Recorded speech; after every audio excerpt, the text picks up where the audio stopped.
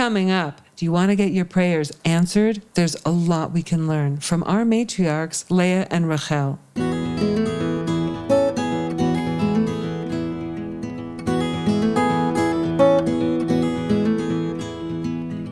Welcome, everybody, to At Home in Jerusalem, the podcast on aish.com. I'm Heather Dean, and this is the place where each week a well-known Torah scholar drops by for a visit and shares important insights from the Torah that will make home life better. And this week, I'm joined by my guest, Dina Coopersmith, at the worldwide headquarters of Aish Torah in Jerusalem, Israel. And we'll be talking about our Jewish matriarchs, Leah and Rachel, about how their prayers impacted their families and themselves and ourselves. Dina has been working in the field of Jewish education for the past 26 years, and she teaches classes on a wide variety of subjects at a number of schools in the Jerusalem area. She also writes articles for aish.com, and she's the editor for the Hebrew website, aish.co.il. And if all that doesn't keep this married mother of five busy enough, Dina also organizes and leads trips for women in their 40s and 50s from all over the world. And these are called the Women's Reconnection Trips. Welcome, Dina Coopersmith, to At Home in Jerusalem. Thank you, Heather. Terrific. Pleasure to be here. Oh, good. So listen, before we get to the matriarchs, Rachel and Leah, let's talk about the matriarchs of our own families, all the moms, all the parents for that matter. How does a parent who prays for their family's health and safety and sustenance, everything, actually effect blessings that come to their family? That's a good question, Heather. The whole concept of prayer in general is not easy to really wrap your head around because how can you really make any impact on what's going to happen? I mean, God runs the world and you're just, what are you actually going to make a difference? If you pray, are you going to change God's mind? And doesn't God know already what's happening and what's going to happen to you? And doesn't he love you? And won't he do the best no matter what? So what does prayer really help? And I think for all mothers and really for all people, we have to appreciate that God expects us to ask him for things and God wants a relationship with us. And that's why even though he does want to give us everything good, he actually lets us ask for it before he gives it to us. So he's really waiting for us to ask. And so it seems like we don't have things that we need, and therefore we pray, but really God would like us to pray, and therefore he gives us needs. So if you pray for your family, yes, you may very well be what you feel is like changing God's mind, but it's not. God would have liked to have you ask for that as early as possible so that he could give you the blessing that he waits to give you. Wow, amazing. Okay. Now let's talk about Leah for a minute. Our matriarch Leah, how is it that by her prayers that she was able to change her destiny and therefore the destiny of the entire Jewish nation? Okay, so Leah is amazing in the fact that she is the only one out of the four matriarchs who was not infertile. Okay, who was not barren. All four, basically 3 out of 4 matriarchs were barren. They weren't able to have children for most of their lives. And she's the only one who did not. And the question is why, And the question really is, well, why were the other ones barren? And the answer that we have from the Midrash, from our commentaries, is that God would have liked the Jewish women to speak to him. He was waiting for their requests and conversations. He wanted to talk to them. So he said to himself, if I make these matriarchs rich and beautiful, and if they have children as well, when will they ever turn to me and ask me for anything? When will they talk to me? And therefore, I make them barren so that they will have something to ask me for and turn to me in prayer. So the fact that Leah did not have that issue might point to the fact that she was already having conversations with Hashem and talking to him and asking him. And if you remember from the Torah portion that talks about Leah, the first time we meet her, the Torah says that her eyes were red, or her eyes were rakot, they were soft. And the commentaries say that they were soft from crying. She had been crying and crying because she had this sense, or there was this rumor going around, or there was a prophecy that was being told that she was supposed to marry Esau, the older brother. Right. And she was so adamant that not happen. She was so literally opposed to that possibility that she did not stop crying to the point where she literally, her eyes totally got like red and soft and weak. So if you think about this woman, she is crying all the time in prayer and talking to God. And you see how she didn't end up marrying Esav. Right. And that really was her destiny. It wasn't a joke. It wasn't a rumor. It wasn't like people were saying, oh, you're going to marry Esav. Your little sister will marry Yaakov. It was a real thing. There was that destiny in place in the world. And she got out of it.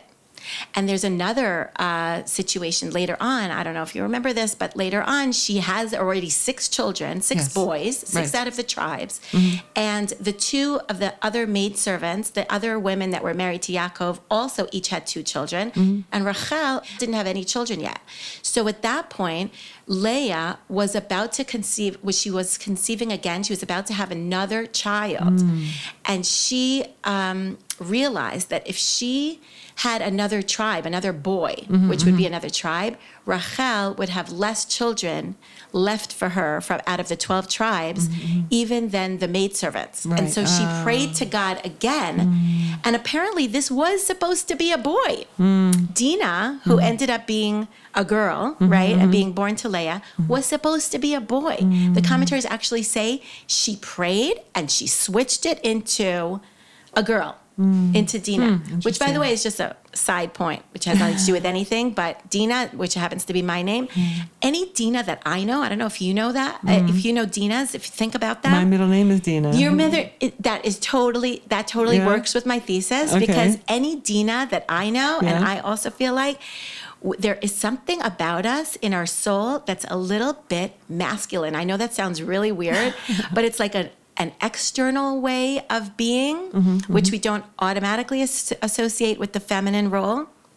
And it's out there. And I think it's because Dina was really a boy initially. And she switched. Interesting. So, Leah was an expert at prayer. She was constantly talking to God. She also, I remember, so as she's having these children, there was one particular birth where she really also set an example for giving thanks. Like something about Leah teaches the importance of giving thanks when our prayers are answered. Yes, that's beautiful. So it's not only with the 4th boy, which was Yehuda, which is the root of gratefulness and thanks, but if you notice, there is actually a gradation. Every single child that she had expressed something about what was going on in her life. Like if you remember, Reuven is the firstborn child, and in Hebrew that means Ra'ah Hashem be'onyi. God has seen my suffering. So she's involving God in the first primary event in her life where she has this child and she's saying, God, I see that it's you. It's coming from you. You saw my suffering and you gave me a child.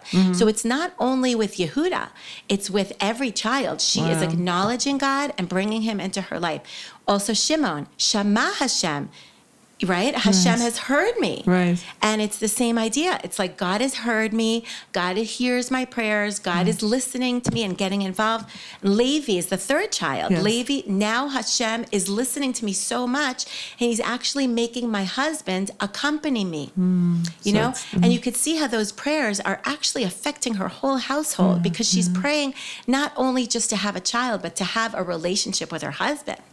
And, you know, if you just think about it, if you're a husband, okay, you know, that would be a big deal for you. Like your wife is not only praying all the time about herself, she's praying that you will love her, that you will be involved with her. And that must have had an impact as well on the relationship, on the shalom bayit in her house, on her home. It's something that we all have to keep in mind. Sure. Okay. In our time remaining, so let's talk about Rachel. So how did her prayers make a difference for us today? Because she, you know, in an article that you actually wrote on Aish.com, so you point out that one of her chief characteristics was, quote, all-encompassing compassion. So talk about her prayers a bit. Wow.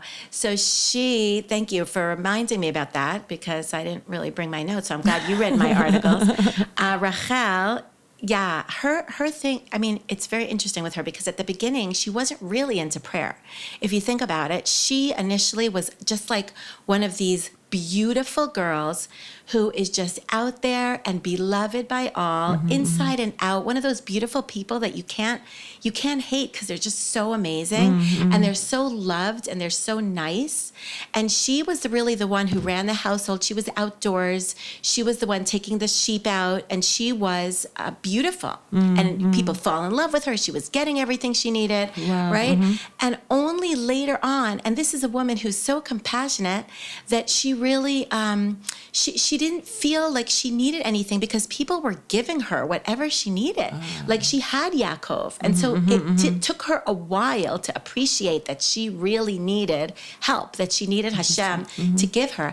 And it was from Leah, which is a whole other class and a whole other dynamic with her sister.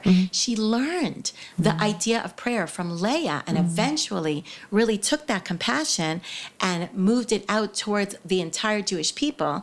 As we know later on, she's praying for us to this day. We have this concept that she's praying for the Jewish people, and Hashem responded to her in kind based on her all-encompassing trait of compassion. Hashem always answered her in kind and said, I will also answer your prayers and have mercy on the Jewish people. Wow, that's so lovely. I really appreciate that you took the time to share with us these really, really interesting insights about our matriarchs, Rachel and Leah. Dina Coopersmith. Thank you, Heather. It was a pleasure. And there are many excellent articles written by Dina Coopersmith on age.com, and you'll also find a vast amount of written and multimedia material on our patriarchs and matriarchs on age.com. Check them out. And thanks for listening.